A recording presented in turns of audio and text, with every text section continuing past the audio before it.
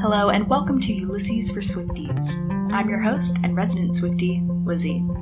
Come along with me as I rely on my extensive knowledge of Taylor Swift's latest albums, Folklore and Evermore, to better understand and appreciate James Joyce's Ulysses as I read it for the first time. Now, to the episode.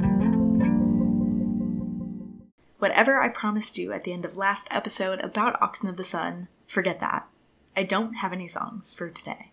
This is partly due to a lack of understanding of the chapter, but I'll admit it's also because I didn't really love this chapter, and I love Taylor's music so much, I just didn't really want to connect the two. The online Ulysses guide describes this chapter as literature about literature, which left me at a loss because I'm just not that familiar with all of the different literature styles and authors that Joyce is parodying here.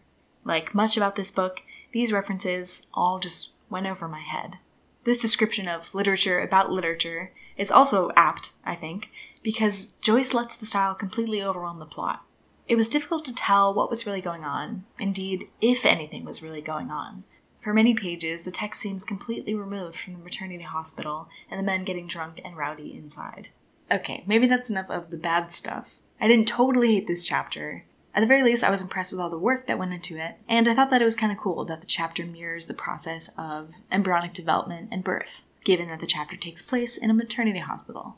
Connecting this to Joyce's focus on the development of literature, this chapter really prompted me to think more about language as something just as dynamic and living and evolving as people.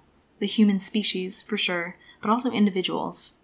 Language as a human construct is something I've actually considered more in the past year probably than I have ever before. That's because I took a history of German literature class, and we kind of went through a similar but condensed and obviously German version of the references that James Joyce parodies here in this chapter. And before we even got into the literature, we had a whole discussion about the language itself, and we traced how the language has evolved to its current state from past iterations. Basically, it was my first introduction to linguistics. The consideration about language and literature in this chapter also made me think of another class I took this year. It was another German class, and we actually read Nietzsche's On Truth and Lies in an Extra-Moral Sense. Basically, this essay was about how concepts and words are forever incapable of capturing the essence of the thing they mean to represent.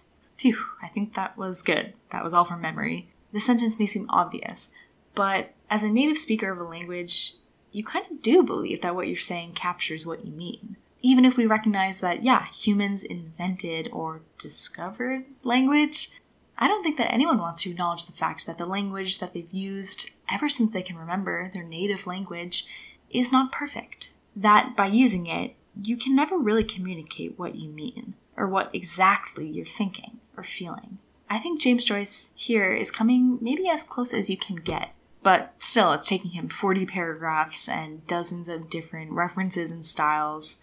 And if it's a successful use of language and a reflection on the language and literature's evolution, it's not really succeeding in communicating what's actually happening.